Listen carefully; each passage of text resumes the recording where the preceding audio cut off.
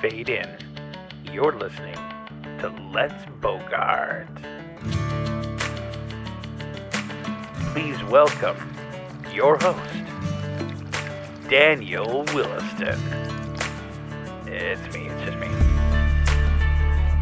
Welcome, buds. You're listening to Let's Bogart, the recreational review podcast where we rate hits by fading out before we fade in.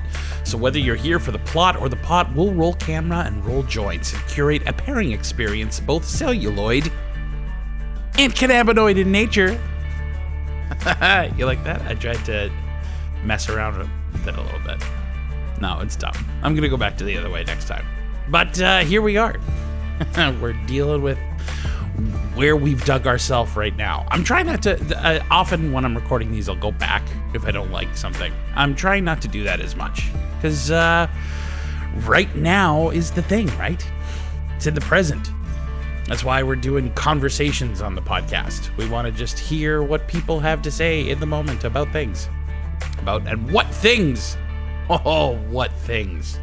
Talk about movies and cannabis. My two favorite things. Somebody asked me yesterday, actually, well, where did you get the idea for your podcast? And I said, well, I'm an actor, I like movies, and I like cannabis, and they're the two things that I know the most about. And it was a quick conversation, but I wish I had said, I've been thinking about it since then, and what I wish I had said was that both cannabis and movies give me a lens through which I can relate to people. I have an easy time relating to people when it's through the through the lens of talking about a movie. I can talk about what I really feel about life if it's got something to bounce off of that the other person also knows. Having that common denominator of having both experienced the thing, both the movie and the cannabis, allows us to have, I don't know, bigger life questions talked about. I don't know. Is that a thing that's a part of the podcast, or is that a thing that I hope is a part of the podcast? Well, either way, it doesn't matter. But it can absolutely be a part of my mission going forward. So that's what I'm going to be doing.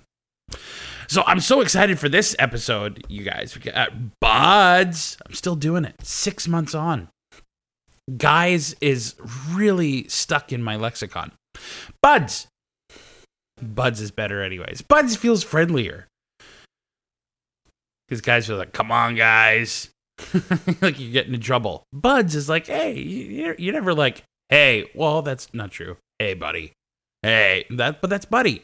If you're like, buds, you're not like, buds, you're getting in trouble. Hey, buds, put it down. No one says that to a group of people. So anyways, I'm already so off topic. It's fine. This episode is going to be so great. I am excited to talk about it. We got to smoke Revive by Cove. Our first thing from Cove on here. They're a great LP. I like Cove a lot. They Revive is their sativa hybrid. It is sativa, but it's not. I don't know. Was it an energizing one? There was energy to it, but it was also calming as well. Like it was. If I had to, describe it, I would say it closer to a middle of the road hybrid than it is even a sativa. But it's still really great. I enjoyed it. They call it Revive, trademark. There's a TM beside it. So all you other LPs who wanted to name your strains Revive, can't do it now. Revive has been trademarked. But it was a great flower. I really enjoyed smoking it. I really enjoyed the effects of it. It was a ton of fun. And we got to watch 2002's National Lampoon's Van Wilder. It was, released in 2002. It was rated R by the MPAA, 14A by the Canadian classification system. It's an hour and 32 minutes long. It has got an 18% positive rating on Rotten Tomatoes and on Metacritic at 26%. So, was not loved by critics, but launched the career of Canadian Ryan Reynolds. And he's fantastic in it. I don't know, the movie, it's a hard, well, we do it in conversation. So, you know what? Instead of getting into it right now by myself, why don't we tell you about who we have on the podcast to talk about this this really special movie. But I also get to smoke this really great strain, and what an amazing experience to get to talk to this person. So, Daniel, without further ado, can you tell us who we have on the podcast today? My next guest is a Toronto stand-up comedian. She performed in the She Dot Festival, has been published on CBC Comedy, can be heard on Sirius XM's Canada Laughs, and is open for headlining acts such as Kurt Braunohler, Jackie Kashian, Aparna Nancherla, Todd Glass, Chris Gethard, Baron Vaughn, among others. When she's not making folks laugh, she is a bud tender at Superette, where she helps the people of Toronto get the weed that they need. She is the host of the Love is Everywhere podcast, where Tracy chats with comedians about life, comedy, and the science of happiness, challenging herself and others to try and find self-improvement theories and practices. It's a whole bunch of great conversation, a whole bunch of funny, which is actually a great way of describing her. Please welcome to the show, Tracy Hamilton. Tracy, how are you today? I am great, Daniel. Thank you so much for having me. Oh, I'm so happy to have you. We've been working together at Superette for a while now, but the amount of shifts that we've had together has been not many. There's been very little overlap. Very little overlap. Because of the lockdown, it's Sure. really been just the supervisors and then a couple of the bud tenders. That's right. And so we just haven't had very much time on the floor together, which is a great tragedy because I love working with you so I much. love working with you too. It's just been a lot of high-fiving as we watch each other leave and come. Exactly. So Tracy, thank you so much for being on the show today. We want to know, what do you remember about your first experience with cannabis? Oh, yeah. Okay. First time that I ever smoked was with my brother. Uh-huh.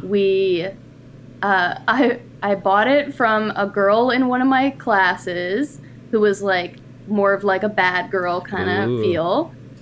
And I remember being so nervous to ask her. But I worked up the courage. I did it. She gave it to me in a little tinfoil ball. And then me and my brother were like, we don't know what to do with this. Like, how do we... You just have So the we went- cannabis and you don't know. Yeah, we just had it, but like usually when you're trying it for the first time, it's like passed to you from somebody Sure, else, yeah. or like you're in a group with other people who have tried it. But this was just me and my brother trying to figure it out. So we bought some papers and rolled like the crappiest joint ever, and we snuck in to these townhouses that were under construction. In our town. So we snuck into this thing. It's all just like, they haven't even put up the walls really yet. It's just kind of beams and stuff. And we just sat in this under construction abandoned house smoking this terrible joint and laughed for a really long time. That sounds like a great time. Did you feel, some people say that they didn't feel the effects the first time. Did you feel them right away? It's hard for me to know if we were... like if there was just a psychosomatic kind of effect to it. Like you're doing something right? you've never done before and it's exciting. Yeah, and we were just like being silly Sure. we were kids and like we think we're supposed to. Sure. So it's hard to tell. Oh, that's amazing. Is there when did you move from having just like tried it a couple of times to using more regularly? That would have been much later. Like Yeah. that first time trying it would have been, I don't know, grade 9. Oh, I think. okay, So yeah, sure. 14, Yeah, something like that. But then it wasn't until I was maybe 19, 20 Sure. that I started using it more regularly. Mm-hmm. And that I begun to figure out how to use it medicinally and begin the trial and error process of figuring that out. Sure. And yeah, you're a big CBD user, right? I am, yeah. I have been using CBD oil for a couple of years now regularly, and I've just started. I've been smoking weed for a long time, and a lot of it, but I haven't really delved into the CBD strains, and I'm just now starting to do that. They're excellent. Oh, they're so fantastic.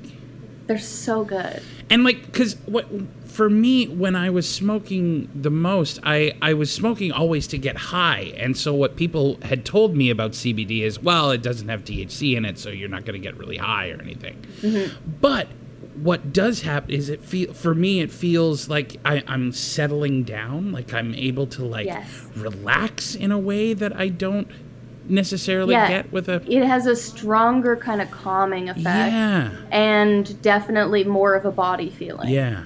So, and so do you primarily use CBD strains like smoking it, or do you use oils or capsules? I use oils a little bit as well, and I have like CBD vape pens for when I'm like on the go out in the world. But CBD flower is where it's at for me. Yeah. Something with like around 5% THC and like 10 to 12 CBD, that's perfect. Nice. Because I use it predominantly for pain. Sure. I have a chronic illness and I have pain through the whole day. It's always worse in the morning when I've first woken up, but it's constant and all the time. Yeah. So the difficulty for me with using cannabis to treat pain stuff was like, I don't want to be stoned all the time. Right, of course. Right? Like I got shit to do. I've got shit to do, and like I need to be like functional in the world, and especially because when I smoke, my communication skills really shut down. Sure. It really messes with whatever mechanism is in charge of getting my thoughts out of my mouth. And I imagine as a stand-up comic, that really presents a challenge.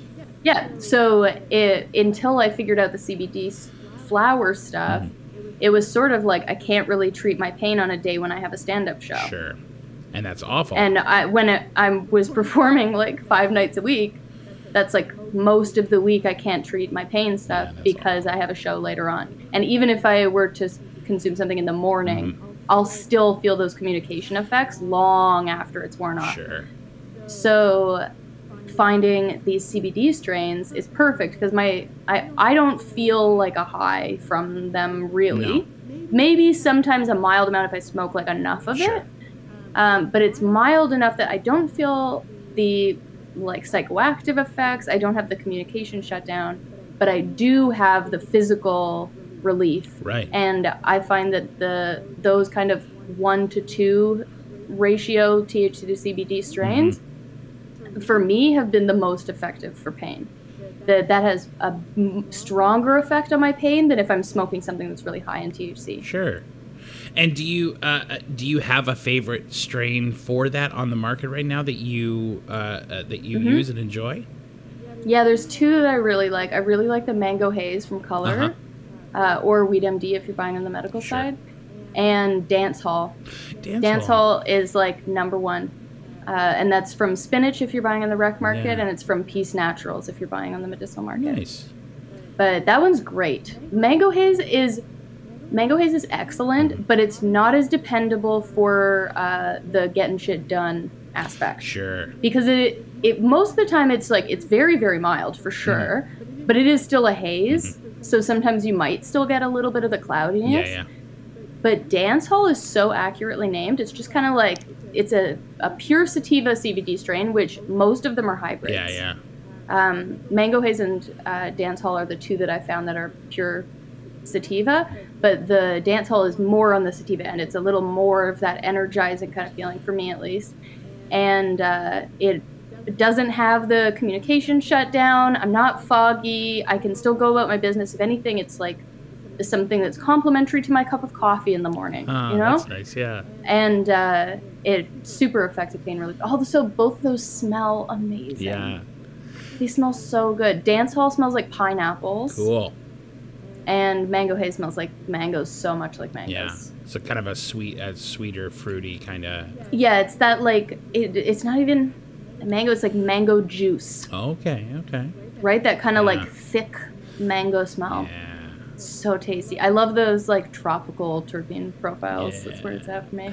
I've been hauling on the General Admission 510 that we got, the tropical Girl Scout cookies, and How is that? It's lovely. Yeah, it's a really great sativa high, and it's high THC percentage too. It's really effective. I don't need to use a lot of it to get to where I'm going. And I always got to warn people about that with the 510s, that you can really easily overdo it just because it's so easy and they're so potent. It's almost like nothing's going in or coming out. Exactly. You're like, oh, I can do this forever. You're like, oh, okay. And then you're like, oh no, I went way too far. That is the truth, because when you have a joint or something, you go outside and then it's like a finite amount of time, right? You know, once you get to the filter, you're done. So you go in and go about your time. When you have, I find that when I'm hauling on a 510 and I'm just around, like I'm sitting watching a movie and I'm just hauling on, I don't know when to stop it or when I'm going to stop it. So because there is no timeline. Sure. Yeah. And the thing doesn't automatically shut off or anything. So I just end up like setting my battery down to be like, oh, I'll come back to this, I'm sure. And then forgetting that it's on because I'm high. Yeah. Or like getting around and doing stuff. Yeah, I find that it's very easy for me to go overboard on a 510 much easier than going overboard on a joint. Absolutely. I guess that would be one of the selling points of something like the dosage pens. Sure. Where it does let you know how much you've had so that you could decide before you go into your session, like, okay, I want this much. Yeah. And then it'll tell you when you've had that much. Yeah. It's a good way of creating a consciousness about it, I guess. Yeah. Yeah, just being aware of what you're doing. I often what are the side effects? Anything that you're doing absent-mindedly. It's gonna be. It's good to be mindful about everything that you're doing. That's right. And that's right. Consuming cannabis included in that. Amen. Well, that's great advice from the Love Is Everywhere podcast host. Yeah, of course I'm bringing mindfulness into this. Classic me. I love it. So speaking of making decisions, I came to you to be on the podcast, and you were one of the quickest people to come back with a title of a movie and a strain. And I'm really excited to talk about this strain. So can you tell everybody what we're doing? Yeah, okay. So the strain that we're talking about is Revive from Cove. That's right. Yeah.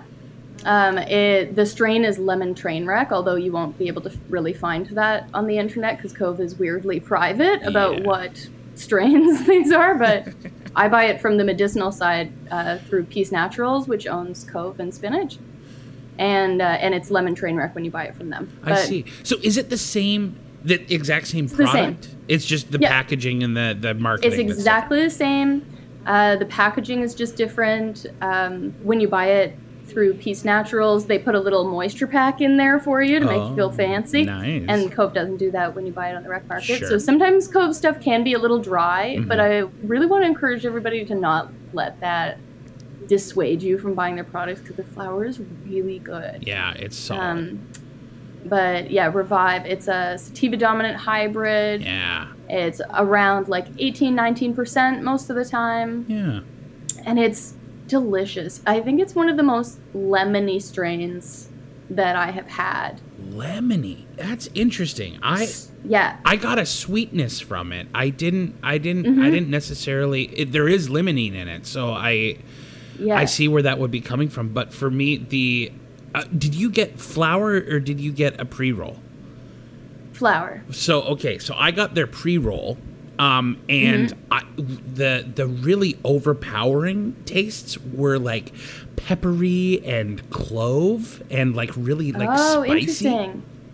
Yeah, so it's like the way that I can describe smoking a joint of Revive to me is like smoking a glass of lemonade. Oh, interesting. Yeah, I can see that. It's like that, like sweet and like sour lemon. But I totally get what you mean about the spice. Yeah, it's just spicy. That like caryophyllene, black pepper. Yeah. Kind of quality to it for sure.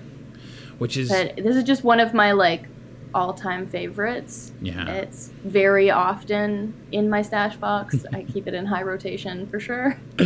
Well, and I think all those tastes are very like up like awakening kind of taste too. So the idea, like you were talking about Yes. sativas being a big thing for you and wanting to have something that you can have and still get things done. And I think all the taste profile of these things, all of the tastes kind of combine to like wake somebody up and make them want to go and do something energizing. Absolutely.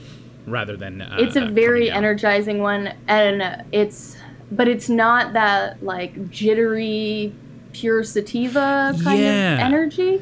It has the hybrid quality so that it's a little more mellow. I find it a great strain for getting anything creative done Yeah. because it mellows you out enough, but it keeps you alert, and it's very, something about it just really like gets the wheels turning. Well, and I think that 18-19%, like that's, I'm starting to be able to, for myself anyway, realize that I can get more done if the THC percentage is a little bit lower. Like I'm a Yes. pretty heavy hitter, and so when I'm going for an indica and like winding down for the day, I want something 20 plus, like 24, 25, 27. Like I want those kind of heavy hits. But if I'm doing something where I have to concentrate and be able to come back to it after and not go like, why did I waste hours of my time writing this and it's terrible? Like I want something that's enough to mellow me out or energize me, but not so much that my left brain feels like it can't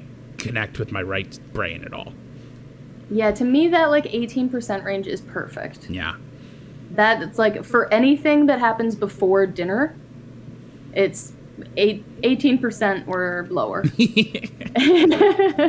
I have to keep a rule for myself, like no indicas before I've made dinner. Yeah. And nothing above 18%. Oh, I'll full on just not have dinner if I have something before then. Because I'm too lazy. I don't want to. Yeah. Or I end up ordering takeout. There But you the go. idea of going and chopping things and cooking a meal, that's not going to happen. But I don't get that with something like Revive. No, and that's great. It's great to have an active one, one that's that wakey uppy and I think it's just good to keep things around for different purposes. Yeah, that's like right. For me, especially because I use it medicinally, I want to have a variety of purposes. Sure. Right? Like, this one's really good with nausea. This is really good with pain. This is really good with sleep. Yeah. So what are the things that you really want to have some Revive around the house for? What kind of activities are you looking for from this? Just general getting stuff done. Yeah. Like, can I still function in public if I need to run an errand? Can I am I motivated to clean my house and do some dishes and just like general housework things like that? During the day I don't want anything that is going to make me just watch television. I definitely want something that's gonna make me just watch television later. Yeah.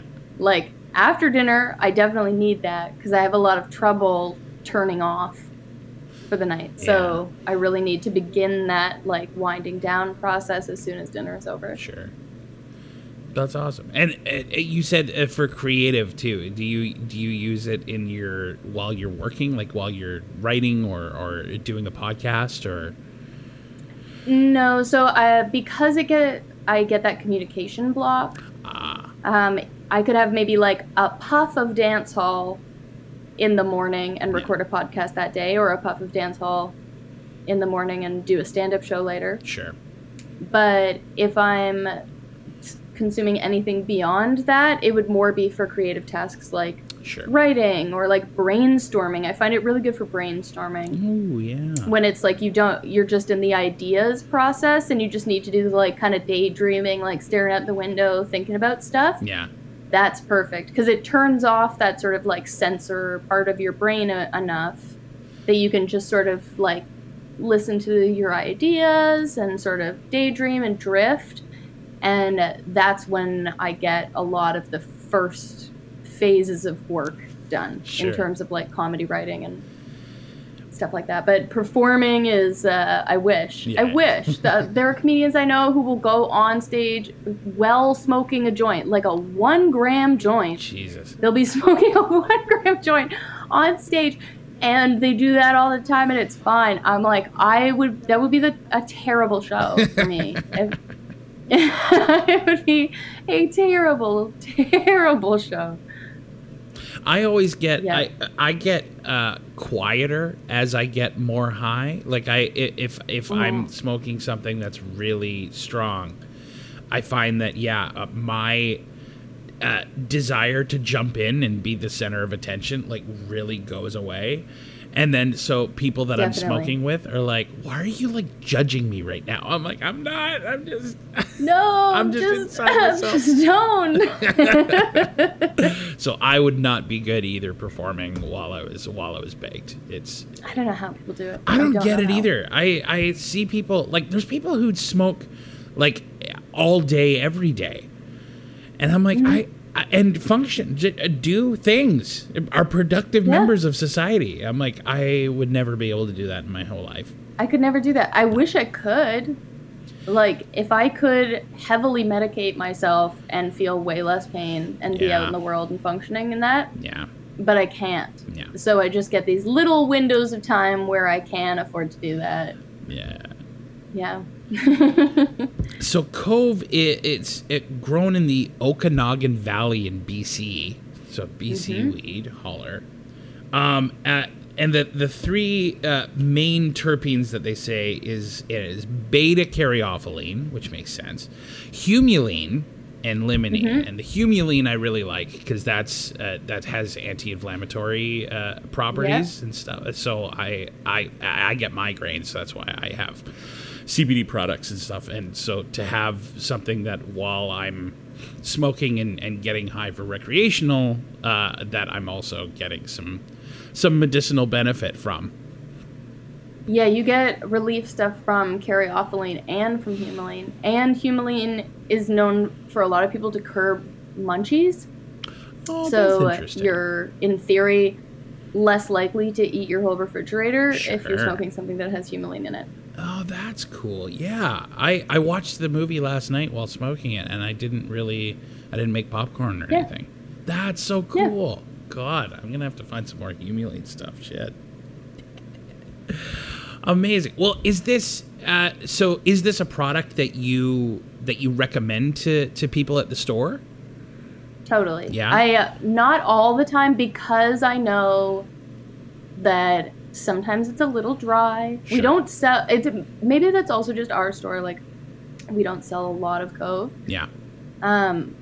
But yeah, if somebody's looking for exactly what this is, like at our shop, the only Cove flower that we have at this moment anyway is Rise, which is a different strain that's green crack, Right. which is also great. But Revive we only have in the pre-roll at the moment, and it's a 1 gram pre-roll. So, Which and is a lot of lot. our customers are not in the market for a 1 gram pre-roll. No. That's just not our clientele. Yeah. They want smaller joints and packs of multiples, and this is just a pack of one really big joint. Yeah. But if somebody's looking for one really big joint, or they say, like, oh, I want something creative, or I want, like, a good sativa hybrid, I will sell them on this. That's awesome. Because it's just lovely.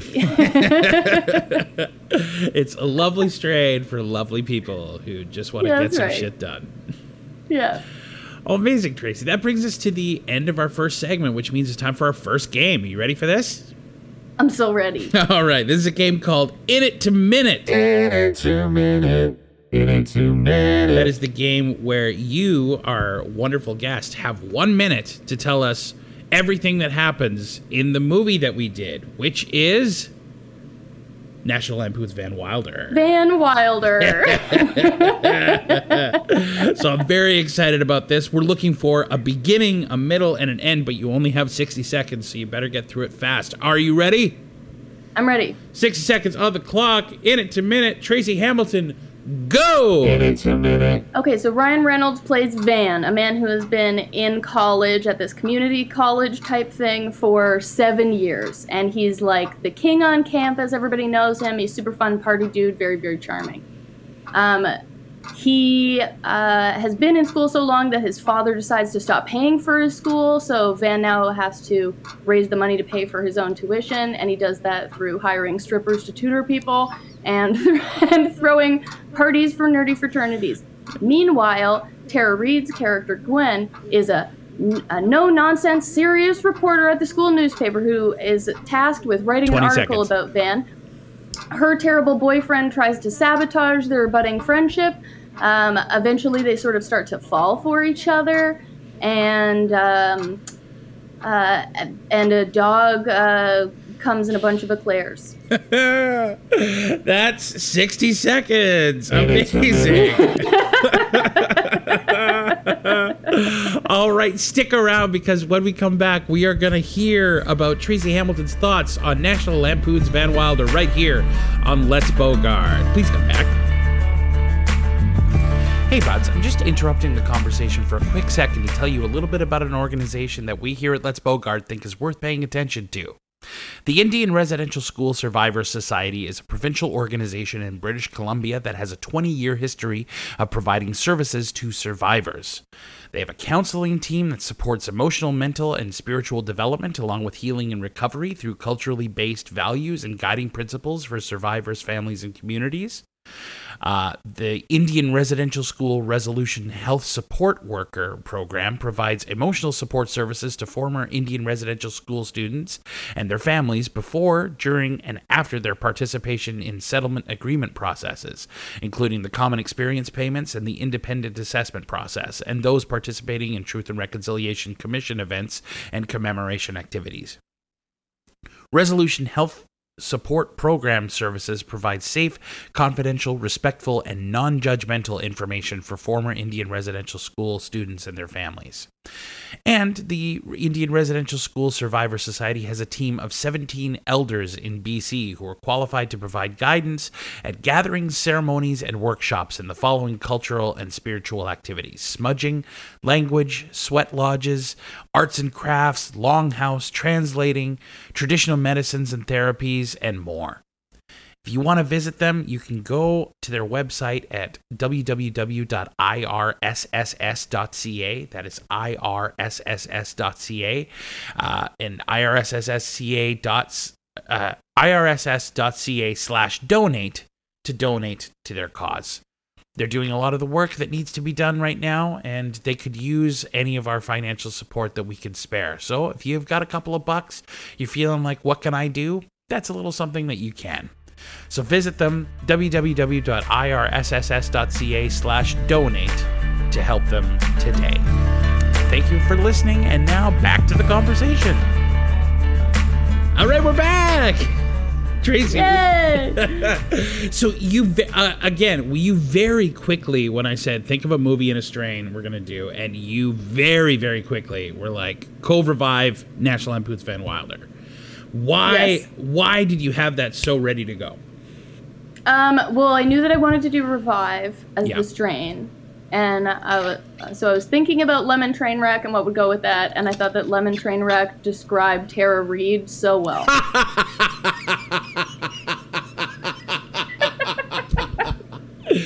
Yeah, that's very apt. Yeah. And Van Wilder is a movie that weirdly holds a very special place in my heart, but that I haven't seen in like many years, over 15 years. Sure. But this is a movie that I don't think anyone would ever associate with me, and so I thought it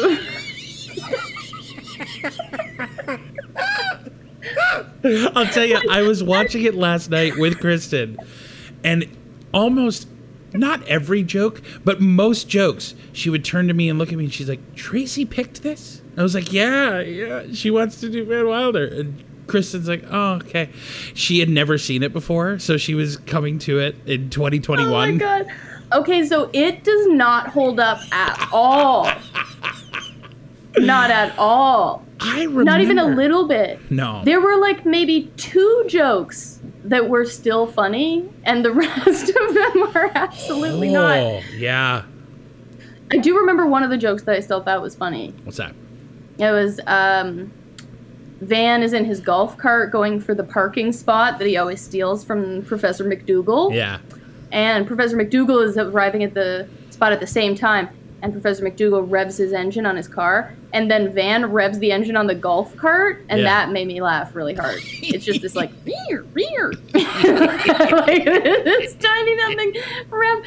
That made me laugh. But yeah, none of the jokes hold up.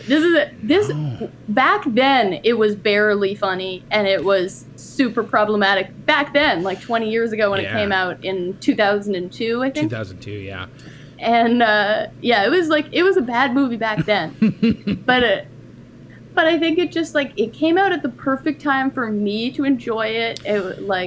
I was like 13, 14, and like still in the closet about being bisexual, and this was just the perfect movie. It had Ryan Reynolds. He takes off his shirt, and there's lots of boobs. Yeah. And I was just like, yeah, this is great. It's everything I want. So I used to put on a movie to fall asleep every night, and it would be it had to be the same movie. Like I had to watch the same movie every night because I have terrible insomnia and always have, and this is a method I found effective. Was if I put on the exact same thing every night, then my brain just kind of shuts off immediately because it knows what's coming. Sure. And I can close my eyes but still be listening and stuff. I'm not like I was being like, what's happening, and opening my eyes. And so the 2 movies that made it into heavy rotation in the falling asleep was Van Wilder and When Harry Met Sally. Very different movies. Very different movies. Very different movies. When Harry Met Sally holds up tremendously. It's a fantastic film. Van Wilder, not so much. It's really bad. Yeah. It's really bad. Yikes. It's not funny. It's really bad. There's so many. It's so sexist and homophobic and transphobic and fatphobic. Ableist and ageist. Ableist and ageist. It's every problematic joke squeezed into one movie. But it's interesting because you say it wasn't okay even back then. It does feel like, in a way that maybe because it hit huge and it made big money, and it became hugely influential in the teen college comedy market. Like every movie that came out after American Pie seemingly wanted to be American Pie, and then this is the one that sort of twisted it, I think, and everything wanted to be Van Wilder suddenly. And the jokes seem to be they're absolutely aimed at, let's make fun of the fat person or the gay person, the trans person, or the old person, but it's a lot trying to have your cake and eat it too, because while Van Wilder, who was our hero, is making fun of these people, he's also trying to help them out. So it does feel like the writers and the director trying to have both we're making fun of these people because it's always fun to laugh at a trans person, but don't worry, he likes them too, and he helps out the swim team with the fat guy falling in the belly flop or whatever. So really, it's really cool. I think it is it's Van's character that saves the movie. Yeah. It's Ryan Reynolds does such a good job. Oh my God, yeah. He makes this character so likable and charming that you're able to forgive a lot of it. Yeah. Because you like him so much. Yeah.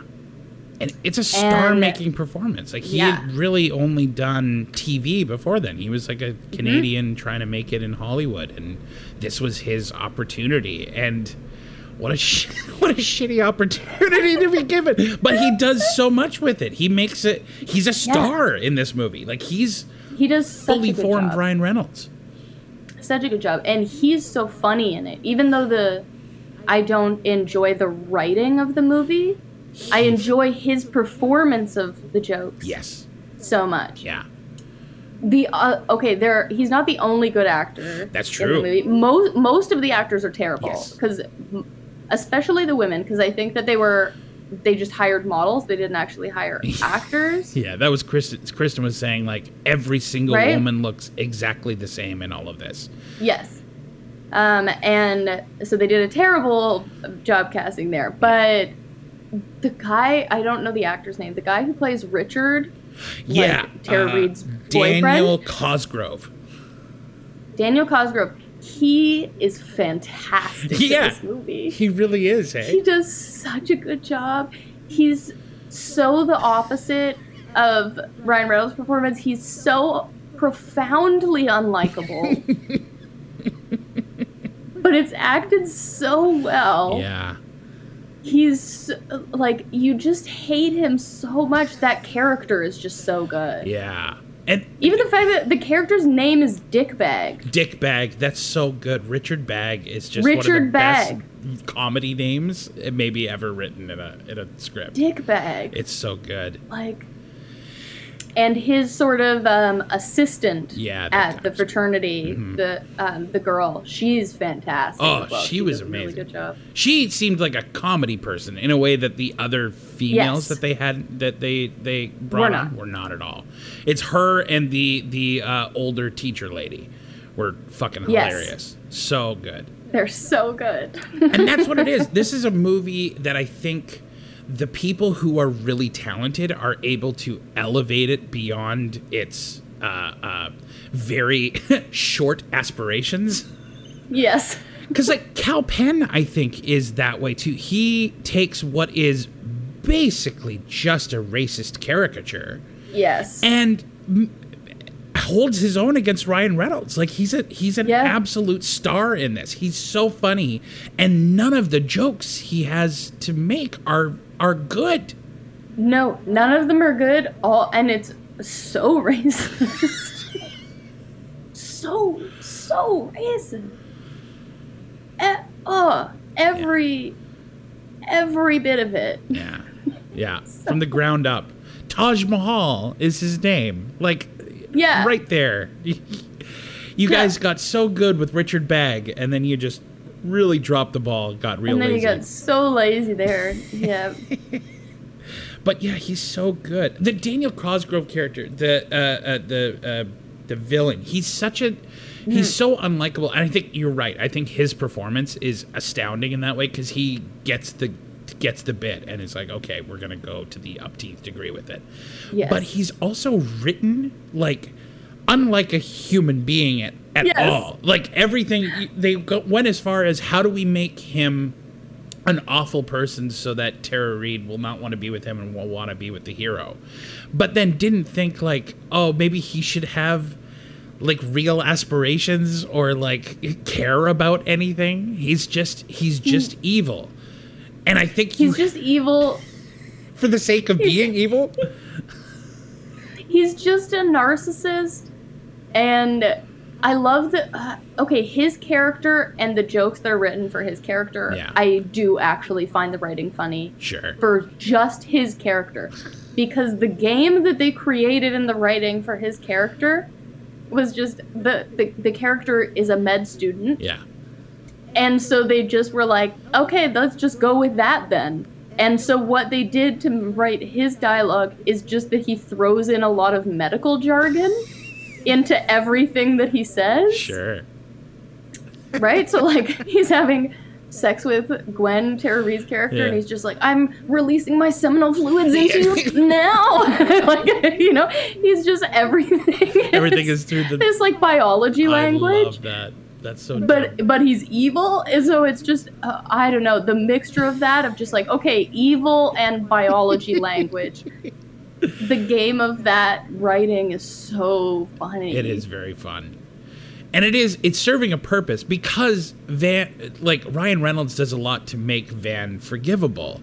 But he's still kind of like he's a dick, and his idea of a joke is very like low hanging fruit. So you have to have somebody worse than him so that you can be obvious about, okay, we want the girl to go to the other guy. But to make him that, you have to go that far with him. He's basically a cartoon the whole time. Exactly. And I love that. You know what? There was a lot of like the jokes like that's not a bong, it's for my schlong. Don't hold up. But I'll tell you, the jokes that really got me, there was 2 of them.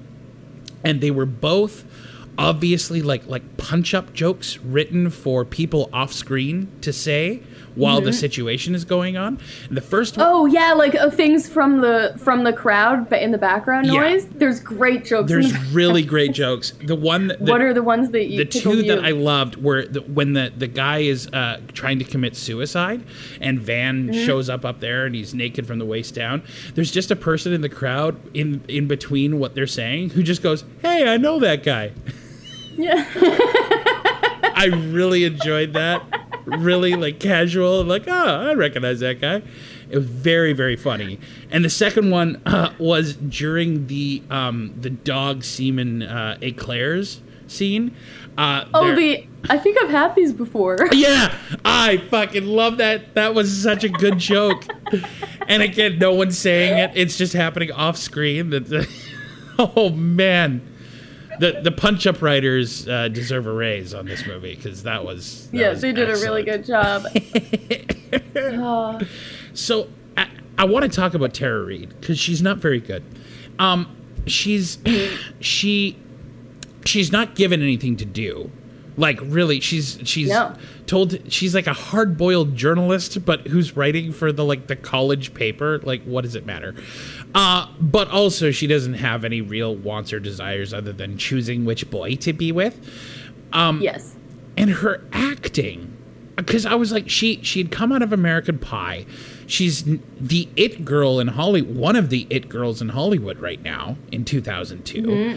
And sort of now she's been in Sharknado, and her career has taken a serious dive, and she's acting in stuff that I think that more appreciates what she can bring to the table. But when I don't know if you feel this in film, but for acting in film, I'm constantly hearing like, don't do anything. Like, know that yourself is enough. Yeah, do less. Like, just have less. Have the thoughts happen, but don't do anything. And as a theater actor, I get scared of that because I figure that my performance then will look like what Tara Reid is doing in this entire movie.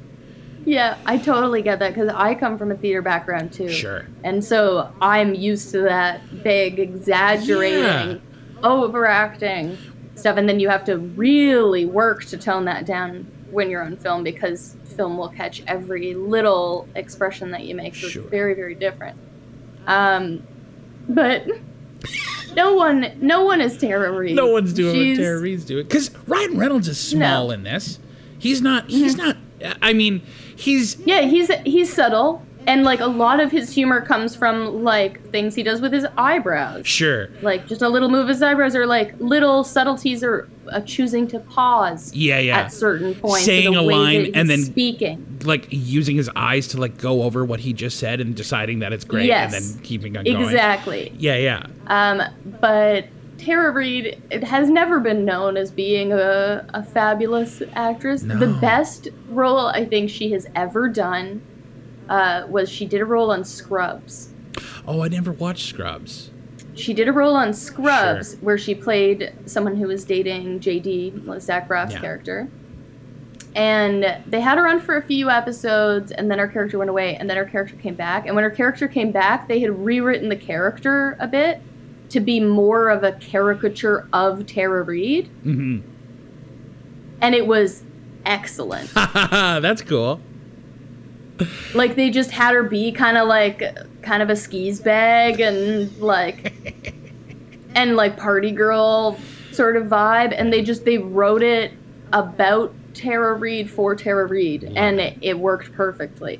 But I think that they could have done it would have been a really different character had they chosen somebody who fit the description of her character at the beginning more. Mm-hmm. That like she's serious and studious and the opposite of Van in every way. Instead of casting somebody who it's like, yeah, this person would totally be at one of Van's parties. Sure. And, like, is indistinguishable from all of the other women in this film. Mm-hmm. You know, it would have made more sense if it had been more of a kind of, like, straight-laced... So that we could have a little more, like, Sandy and Grease moment. Sure. You know? Well, and I would want her to, rather than, like, she cares about the, like, her character is written to receive pressure from her boss who works there, who keeps telling her, you've got to get this done. And she's like, I don't want to do that. And he's like, but you have to, so you get the front page. And she's like, okay. Yeah. I would much... I wish that she cared more about the things that she was doing. Like, if she cared about what she was writing about and was actually curious about Van, or like wanting to expose him as something, or like she doesn't have any strong motivation for doing anything that she's doing. You're right, other than she's been told by her boss. By a man. To do it. Yeah. Yeah. That's it. If it had been like, okay, I'll write about Van, but I'm gonna like do this other thing. I've got my own designs on what this is gonna be about. Yeah. Then it could have been different. We can't have a situation like last year. Sort of have her get invested in the journalism of it at the end with like the final article that she writes about him. Yeah. Where it is more like a genuine interest in him as a person, sure. I guess. But yeah, it would have been nice if, like, I don't know, she got something or that benefited her in some way. Or she had to make a choice at any point in the movie. Or she had to make a choice at any point, or had any kind of wants or desires or obstacles or like any of like the basic ingredients of a character. But that would have been great. But maybe that was there and Tara Reid's performance just kept us from maybe we have all this great stuff written for her, but have you seen the dailies from the last week? Yeah. We're gonna need to start chopping. And exactly. Maybe I don't know that the rest of the writing gives me any indication that they were able to do that. No. And I thought that the character of Van Wilder is sort of an interesting one, and I liked that they were, at some point, they were trying to find situations to put him in where they could put his feet to the fire so that they could explore what made this character the way that he was. But then they would chop themselves off at the knees because they have the boyfriend, the weird like boyfriend's inviting him to Gwen's parents' house to meet the parents or whatever. Yeah. Super weird setup, not explained well. Why does anyone do any of the things that they do in the scene? Who knows? Yeah. But now that he's there, he gets to be interrogated by the adults. And I'm like, that's a great opportunity right there to find out what makes our protagonist tick and maybe even like plant the seed of doubt in his head about what he's doing and how he's doing it. They could have used that scene so differently to serve the actual story, and instead it just became another example of how charming he is. Yeah. Like, really the only thing that happened was Gwen and Richard leave the room for a little while, and when they come back in the room, he's got the adults all doing the body adults shots, doing tequila shots Yeah. off of each other and stuff like that. So it's just another example of he's really charming and he can win anyone over. Yeah. But they could have still done that, but in the before scene when they're in the living room together and they're not really enjoying him yet. Yeah. They could have done exactly what you said, and they could have had him start to sort of reorganize his thoughts about his life choices. Sure. And have his intellect and his charm met with equal intellect. Like, that's the thing, that he's always the smartest, most charming person in the room, and so his... Yeah, but everybody else sucks so bad that it's thing. like... It's not a challenge for him. It's not a challenge. No. To be the smartest person in the room at Coolidge College. Yeah, no kidding. And the other time that I thought was an interesting opportunity that they really shit the bed with was when they brought him before the tribunal or whatever about the underage drinking. And the solution that he comes up with, this genius who we've been told is the smartest guy in the world, his argument for why he shouldn't get expelled for allowing underage drinking at one of his parties is that, well, why don't you punish me by letting me graduate? And they're like, yeah, let's do it. I'm like, that, Right? Another opportunity. You have him in like a court, basically. Like, have him actually come up with a solution to this problem. Also, okay, so he's doing this tribunal in front of this board Yeah.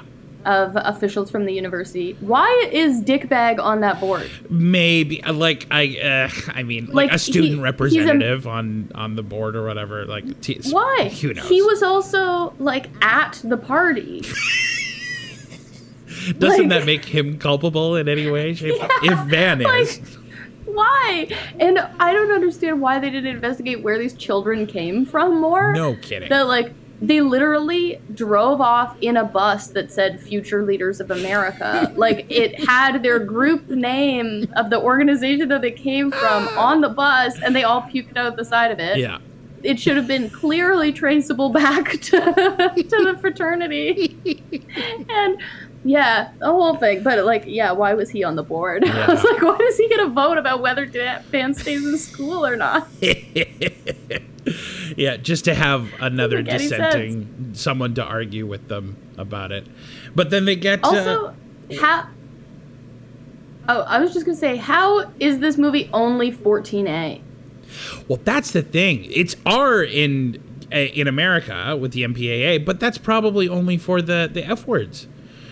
I'm like, Yeah. Canada really doesn't care about anything. Hey, No. Like, kids can watch. Like whatever. literally in the first 4 minutes of this movie, a student jumps off of the building Yeah, to commit suicide. Ostensibly He to commit happens to be suicide. caught by a net. sure. But he doesn't know. He thinks he's killing himself. Oh my God. And like the amount of things that happen in this movie that I'm like, how could you go to this movie at 14? The first joke is the seamstress giving him a blowjob and then realizing no, she's just measuring him for pants. But I'm like, Yeah. what a weird fucking joke to like start this movie off to with. open the movie. Oh, and she's like, I know she's a little old, but she's the best at it, and she's just had a At these lollipop quick in her- jobs. Ugh, gross. But they did. They brought in Paul Gleason as the professor, which I thought was really cool to see him back from Breakfast Club and Ferris Bueller's Day Off.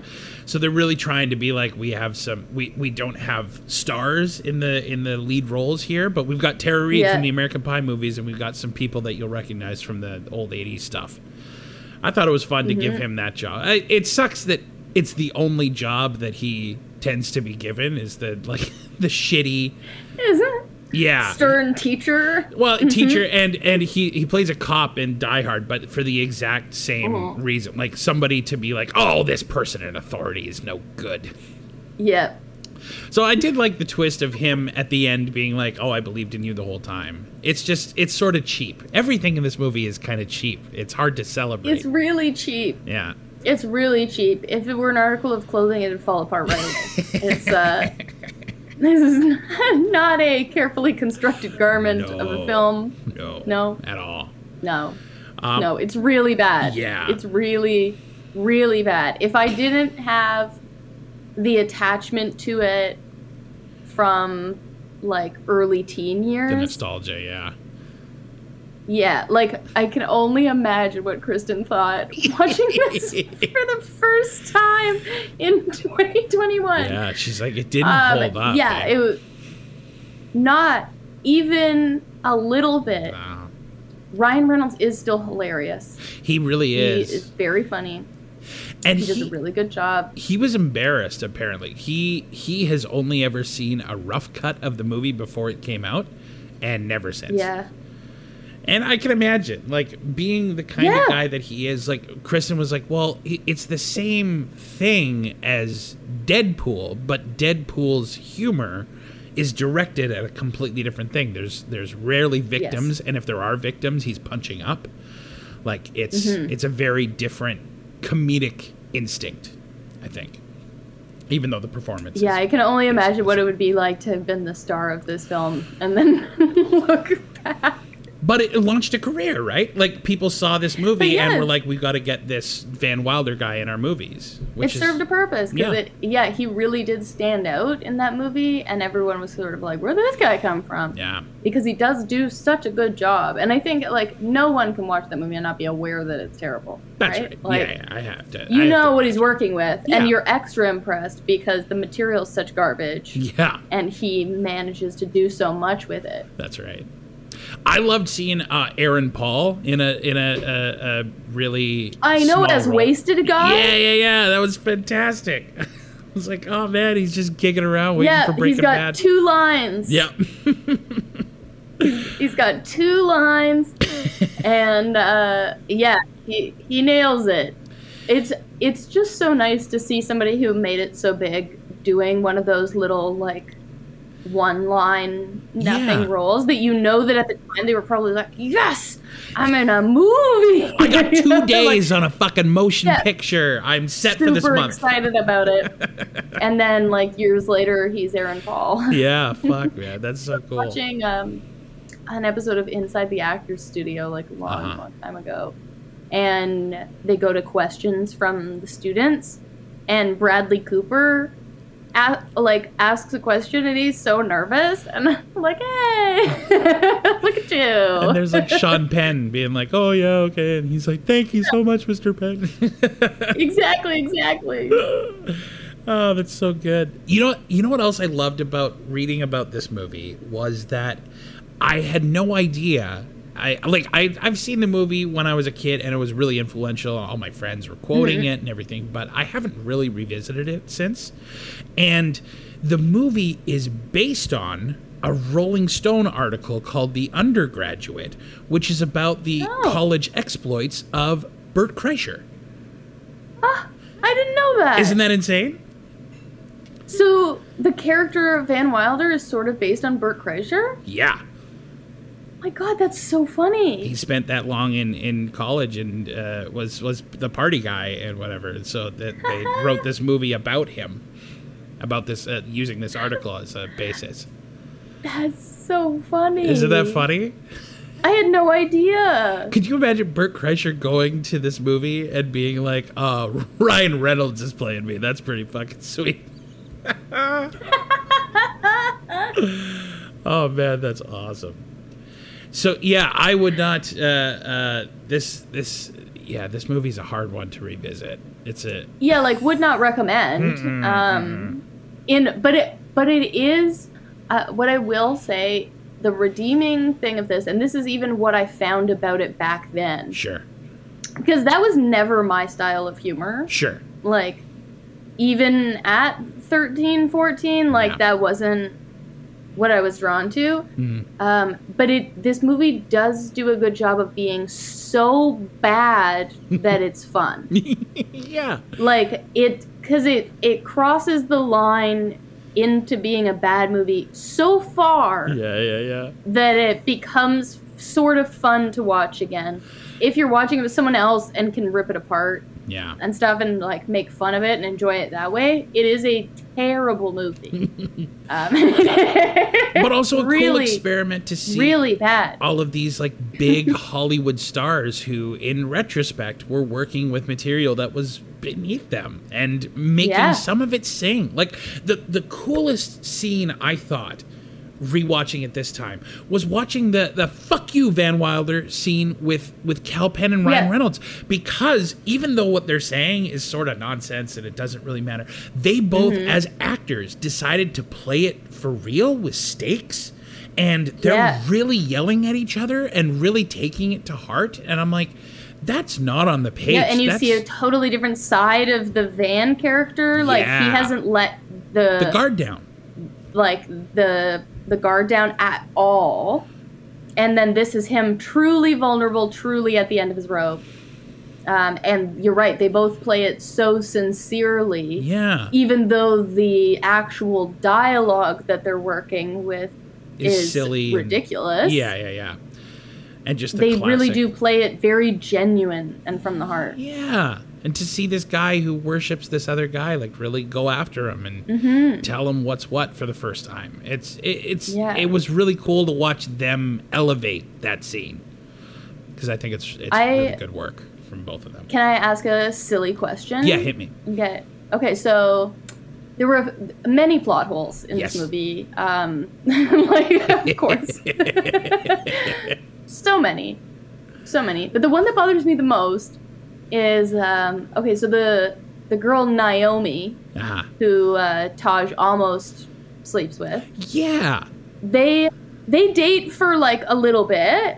Yeah. And then they're gonna have sex, but then because of a massage oil / scented candle accident, Taj ends up accidentally catching fire and having to jump out the window of this like 3rd floor room into a fountain below. Yeah. And then we never see Naomi again. Did she break up with him for that? Well, because that's heartless. This is the thing that we talked about, me and Kristen, because we were trying to figure out why would that be? Like, if she liked him, like, there's no reason that setting himself on fire, she was fine with him, like, spraying a bunch of massage oil and, like slapping her back a little bit. Yeah, and, like, being a weirdo and stuff and, like, being what a charming himself. little like, guy.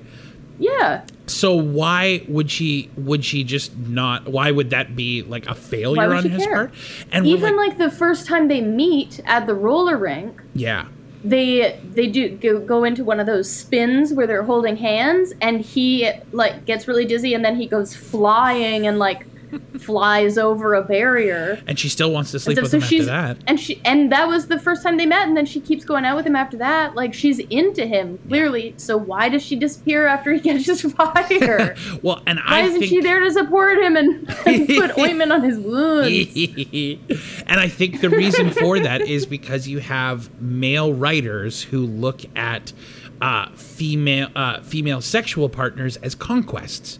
So if this guy is about to reach the final goal and he's going to get the prize, which is this person's love and affection, then if he fucks it up, then he loses that. Rather than understand that a person might understand, like, hey, we were using a lot of oils, and maybe the oils and the candles. Yeah, and that like was a terrible, unfortunate accident, and a terrible, terrible thing that happened. Yeah, I'm gonna stick around and help you out. Instead, she's just gone because she served her purpose in the story of the male characters that we're telling. And then to wrap it up at the end, they bring in a girl who is just recently transferred from India. Oh. The perfect girl for him. Oh my god. Because that must be the perfect girl for him. We know nothing about her other than that she's from India. And she knows nothing about him, but is just she knows nothing about him. She doesn't have an accent. Yeah. Yeah. They make him do this terrible racist accent for the entire film, and then she doesn't even have an accent. Yikes. And we know nothing about her to make us think that they'd be compatible. But even like that first conversation, very quietly as he's pulling someone over to meet her, at one point he goes, "Come meet my girlfriend." Van's dad. He's like introducing her to the parents ostensibly. I'm like, you just met this girl. You just met. Go get her a drink or something. I have no faith that this works out. No, none whatsoever. At least with Naomi, I was like touched that she's into him. Yeah. I was like, you can see that, like, she is into him. Yeah, she finds him funny and charming. She finds him funny and charming, and she's enjoying him. Yeah. I know nothing about this girl.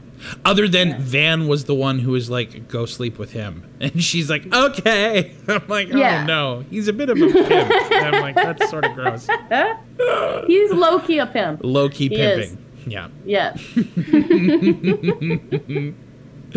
All right, Tracy. Well, that brings us to the end of our second segment, which means it's time for yet another game. Are you ready? Yes. All right. This is an opinion-based questionnaire. It is called Reefer Madness. Reefer Madness. And that's where I ask you a bunch of questions. You just tell me your opinion on them. Okay. All right. So, question number 1, are you a sativa diva, an Indiana Jones, or a hybrid or dybrid? I'm a sativa diva. Yeah. Your favorite movie featuring cannabis? Fast Times at Ridgemont High. Nice. Oh, we haven't had that one yet. That's exciting. Fictional or real person you would most want to smoke with? Van Wilder. He doesn't ever, the other guys use the partake. bong. His roommate does. Yeah, that's what it is. Yeah. But Ryan Reynolds recently just ordered some of the Houseplant US stuff from Seth Rogen's company, so that's pretty cool to know I that think he that Ryan Reynolds would be a really fun person to smoke with. I think so too. I think he'd be super funny and super fast. I think he'd be super funny, really entertaining, and non-judgmental. Yeah, I like that. Oh, good Canadian boys. All right, fictional or real place you'd most want to smoke? Oh God, that's really hard because I'd love to go to a bunch of different kinds of fictional places, but Yeah. I feel like I'd be too freaked out To smoke there? if I were also smoking there. Okay, you know what? I'll pick the poppy fields in the Wizard of Oz. Ooh, that's nice. Yeah, that'd be pretty relaxing. Looking out at the far off Emerald City Yeah. and just Oh, playing we'll in get the there flowers. eventually. It's so green, man. Yeah. It's so green. so green.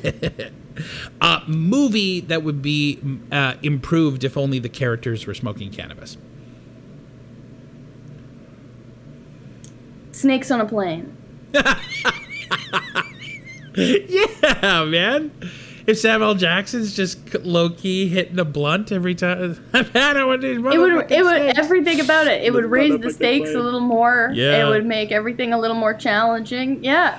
You know, it would. Snakes on a Plane. It would maybe make it more fun for everybody if the snakes themselves were the ones smoking, because then the snakes might This chill the is fuck true. out for a second, You're right. not try to kill everybody and bite their faces. I love that. And can you make the sound of your favorite cannabis consumption method?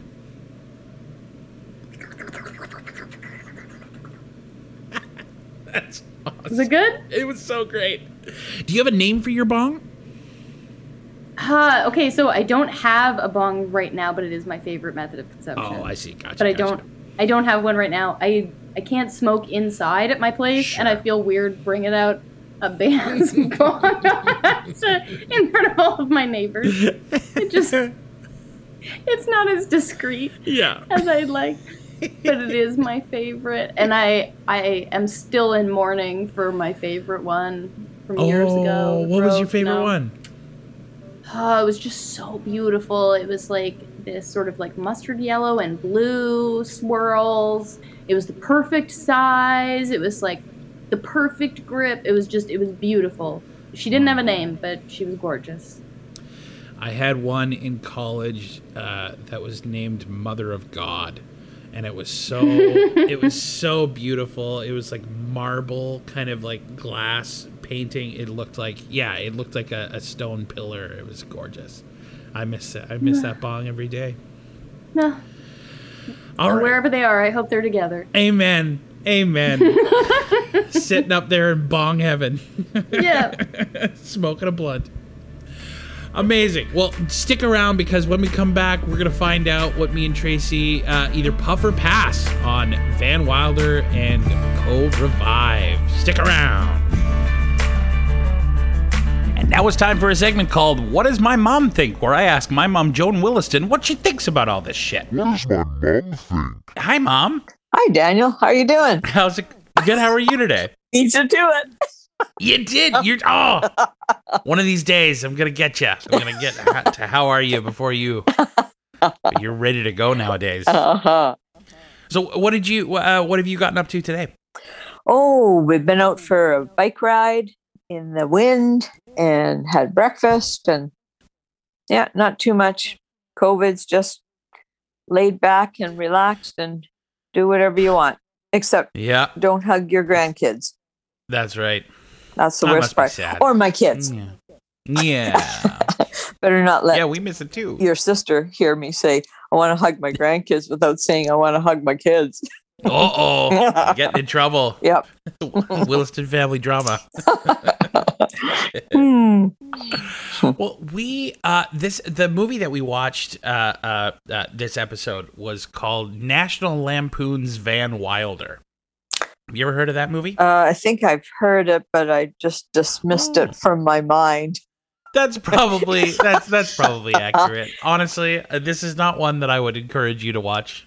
Being my mother, None of the movies you watch are what you would encourage me. Well, occasionally you come up with a good suggestion for us to watch. once in a while. Yeah. There's like in the Venn diagram between your movie interests and my movie interests, there's a very slim sliver there that crosses over. But when we find them, oh, that's gold, boy, that's gold. That's right. Do you National Lampoons? Does that do you know anything about National Lampoon? No, nothing. No. Okay. They did like Christmas Chevy Chase's Christmas Vacation, and that wasn't really big in our household growing up. No. Fair enough. All right. Well, it was a comedy that was released in 2002. It launched Ryan Reynolds. I don't know if you know that actor. Yes. He's a Canadian guy. Mm-hmm. Yeah. Yeah. So it was his first big like Hollywood role that sort of launched his career into it. Okay. And he also in 2002 they released the remake of Ocean's 11 with George Clooney and Brad Pitt and Matt Damon and Julia Roberts? Yeah, right? I'm not sure. No. Somebody else. So we're going to do a little game called Is It This or That? That's the game where I tell you stuff that happened in the parent guide in both Van Wilder or in Ocean's 11, and you have to decide which movie it was. Do you know Ocean's 11? Like the heist movie? Yes. Yeah, I've seen it, but a long time ago, so I wouldn't remember the details of it. Fair enough. Well, that puts you on equal footing with both. Yes. All right, so it's a time for this and that. Are you ready for the game, Mom? Okay, Daniel. All right. So in the parent's guide to one of these movies, a man's buttocks are shown during the Naked Mile run. Did that happen in Van Wilder or Ocean's 11? Van Wilder. It was Van Wilder. You got it, Mom. All right. How about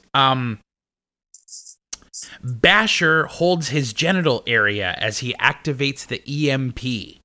Is that Van Wilder or Ocean's 11? Van Wilder. It's not Van Wilder. Oh. No. I'm sorry. It was Ocean's 11. How about a bulldog's testicles are the focus of some scenes? Van Wilder or Ocean's 11? Van Wilder. It was Van Wilder. That's right. 66%. Okay. Yeah, you're doing great. A stripper in a revealing fishnet nurse's dress performs a lap dance, and a picture of a woman covering her breasts with her hands is seen. You see the picture for 3 seconds. That happened in Ocean's 11 or Van Wilder? Oh, I have no idea. Ocean's 11. It was Ocean's 11. You're doing great. 75%. Oh, the math is going to get real tough for me going forward. How many fingers do you have? Yeah, not that many. A naked female breast is shown at least 3 times. Is that Van Wilder or Ocean's 11? Ocean's 11. It was not. It was Van Wilder. Okay. Yeah. How about in one scene, a man enters a room and punches Daniel in the face. No blood or anything explicit. Daniel, Ocean's 11? Don't let anybody punch you in the face. I'll come and deal with them. Oh, Mom's going to be my bodyguard. Right. You better watch out. You're coming for Daniel Williston. You're going to get a fistful of Joan Williston. That's right. I don't know who Daniel is in either one. Which one did Daniel play in? Okay, Ocean's 11. It was Ocean's 11. Oh. It's Danny Ocean is the main character. Right. Yeah. Well, then call him Danny, not Daniel. Well, I had to be obfuscating. And I'm quoting exactly what the parents are saying. Oh. This is the parents' guide. Okay. It's not my fault. Okay. This is a whole bunch of parents that are writing down these things. Okay. They're getting all the details wrong, Mom. Gosh. Mhm. All right. Well, it looks like you've already won, but just for fun, young men visit a strip club where women wear furry bikinis and one woman dances on stage. Did that happen in Van Wilder or Ocean's 11? Ocean's 11. It wasn't. It was Van Wilder. Ah. But you still win. Congratulations. You're going to have, by the end of this podcast, you are going to have the strangest in for the movies that we feature on this than maybe anybody. Because you'll be like, people will be like, hey, did you ever see Van Wilder? You'll be like, no. But was it the one with the girl who danced with the furry bikini on the... And they'll be like, yeah, how did you know? And you'll be like, oh, I just pick up on these things. You know, pop culture. Right. Daniel, I won't even remember the questions you asked me and which two movies I was choosing from. This is a crap game. That's fair. Hmm. If you were to... Okay, so I've got you on my podcast, Mhm. and I get to ask you silly questions about movies and cannabis. Yes, you do. But if you had me on your podcast and you got to talk to me about whatever your interests were, whether or not I was interested in it or not, what would it be? The first thing that comes to mind is Dad and I watched an hour and a half presentation last night on euthanasia in Canada and just the insights into the value of life and the worthwhileness of each person, the dignity and respect and medical abilities to control pain and help people through the process of living and dying and entering the next life. So Wow. that would be an interesting conversation because there's multiple factors. And it was really good. The guy was a moral theologian from U of T, one of the colleges at University of Toronto. Beckman, John Beckman, I think his name was. It was very interesting to hear someone who's steeped in the issue and knows the implications of the wording and just how society has changed over years. I'll tell you, people's pain and human dignity and having to make big moral decisions seems to be something that is in the zeitgeist right now. People are talking about having to stay home and the things around the coronavirus pandemic and how it has affected each of us and you know, other things that are going on in the world. If somebody is struggling with dealing with their own pain, dealing with their own struggles that they have in their life, is there something that you could offer them in terms of advice or something to focus on or something that has brought you clarity or comfort in this difficult time? Just that life is a gift. Every person is valued and worthwhile, no matter their circumstance or where they came from. They should be supported, encouraged, and loved and accepted and included in all that life has to offer. And I do whatever I can in my corner of the world to reach out to others and help them to get through whatever just companionship, friendship, family support helps people get through a myriad of issues, knowing they're not alone and somebody's with them. Well, I'll tell you what, the Venn diagram for you and me on that is pretty large. More than the sliver of our movie tastes, anyway. A lot of crossover there. All right, Mom. Well, can you thank my listeners for tuning in today? Well, thanks once again for joining us for this podcast. Hope to see you next time. Thanks, Mom. All right, Tracy, this is the end of it. So do you puff or pass on Van Wilder? Puff or pass? Hard pass. Yeah. hard pass.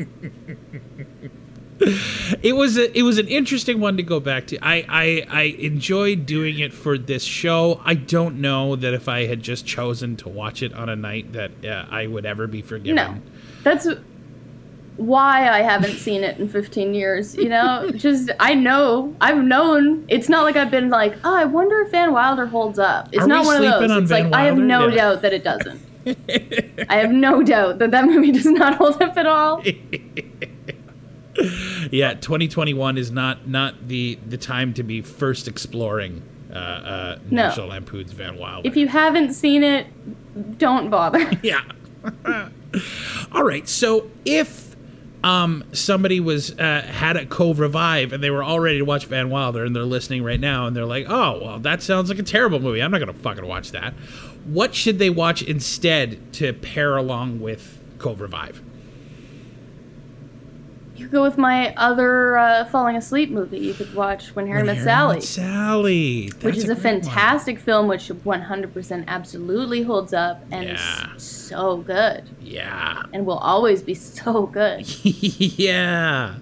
I love When Harry Met Sally. I would love to do that. It's a one. fantastic movie. Fantastic Yeah. movie. I haven't done any Rob Reiner. I haven't done any Rob Reiner movies yet, and I would love to sometime do like. He's got a string of a bunch of them that are all so different from each other and all so great, like Spinal Tap and this one and Princess Bride and fucking A Few Good Men. So good and such Incredible. range. Yeah. Like such different films from each other, but Yeah. so high quality, all of them. Yeah. Oh, it's fantastic. Yeah, When Harry Met Sally. That's a great. I double that. I highly recommend everyone go check out When Harry Met Sally. It's a really, really good one. Yeah, because Very you fell different asleep vibe to from Van it. Wilder. Can you go back and watch it and still enjoy it, or is it so rote in your mind that you? No, it's one of those ones that like I can definitely still watch and enjoy, even though I know like every line of that movie. Like I will catch myself mouthing along with the words sometimes if I'm watching it. But it's so good. I still thoroughly enjoy it. I enjoy it so much. Yeah, I find that too with actually Princess Bride. I know that one nearly off by heart, and I'm constantly just talking along with it, but I still can get wrapped up in it and enjoy myself. For sure. Well, it's like some if a movie depends, or any kind of story depends on you not having certain information until you do, Sure. or things like that, those ones are hard to rewatch many times over. Yeah. Because you've already learned the thing that changes the way that you watch the beginning of it or stuff like that. But When Harry Met Sally is just such a great exploration of these two really well-written characters and their relationship with each other and friendship and all of these things, that it's sort of like listening to a song you've heard a million times. Sure. You know, like you still like the song. Yeah. Even if you can hum along to the chorus, you're still enjoying listening to it. Yeah. I love that. Oh, amazing. Well, Tracy, thank you so much for being on the show. Where can people find you, and what should they be paying attention to? Yeah, people can find me on social media at Hamiltrace, and they can check out my podcast, Love is Everywhere, which is available wherever you're getting your podcasts. Yeah. Stitcher, Spotify, Apple Podcasts, etc. Yeah, that's about it. It's a fantastic show. I'm really enjoying listening to it. I think everyone who's listening to Let's Bogart would enjoy it too. So yeah, go check it out. It's fantastic. Yeah. All right. Well, thanks so much for being on the show, buddy. This was a lot of fun. Thank you. Well, buds, that's it. That is the show for another day. Thanks so much for listening. You can follow my guest, Tracy Hamilton, at Hamiltrace, HAMILTRACE, at Hamiltrace, HAMILTRACE, on Instagram to follow all of her exploits. You should definitely check out Love is Everywhere podcast. It is so good. It'll make you think about all the things that you think about in the day and how they affect your own mental health and your own feelings about yourself and the world around you. It's very cool. So check it out. It's a lot of fun. You can follow the person who did all the music for the podcast, JJ Thompson, at JJ and His Dog on Instagram. His not Tom Hardy stuff is coming out, and it sounds friggin' sweet. I'm super excited about it. And JJ and the Pillars have a couple of great albums out. If you haven't checked them out on Spotify, you should. Great summer music. You can follow my mom nowhere because she is not online, but you can follow the podcast at Let's Bogart on both Twitter and Instagram. www.danielwilliston.com/let's-bogart if you want to visit us on the website. And if you're on Apple Podcasts, leave us a rate and review. It really helps us keep the lights on here. It's a lot of time putting into this. Doing this podcast stuff and getting the strains and getting the movies and everything, there's a cost to it. So if you want to be able to help for free, that would be excellent. So yeah, leave us a rate and review. Tell us what you think, even if you don't like it. Just throw it up there so that I can adjust, see what people are actually responding to and what they're not, and where I should be focusing my concentration. Because at the end of the day, though I'm doing this for me, I am also doing this for you, and I'm aware of that. A lot of the people listening are my friends. A lot of the people listening are people I've never met before. And the only way I can know what it is you're looking for is if you let me know. So rate and review on Apple. That would be so great. Give us a follow. Throw us a message if you want to chat.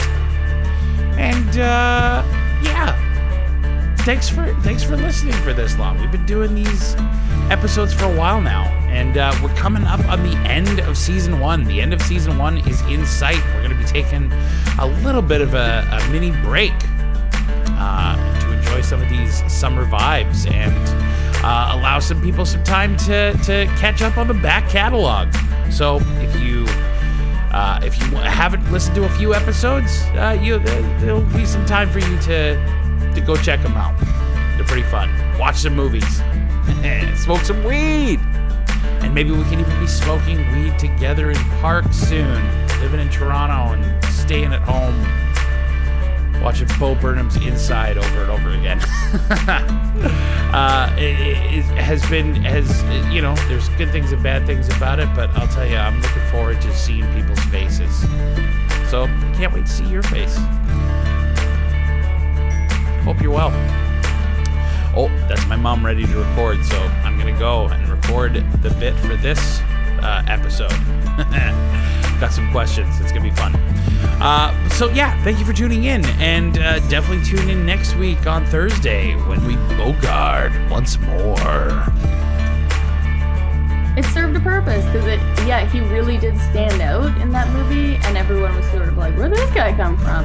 Because he does do such a good job. And I think no one can watch that movie and not be aware that it's terrible, right? You know what he's working with, and you're extra impressed because the material's such garbage and he manages to do so much with it.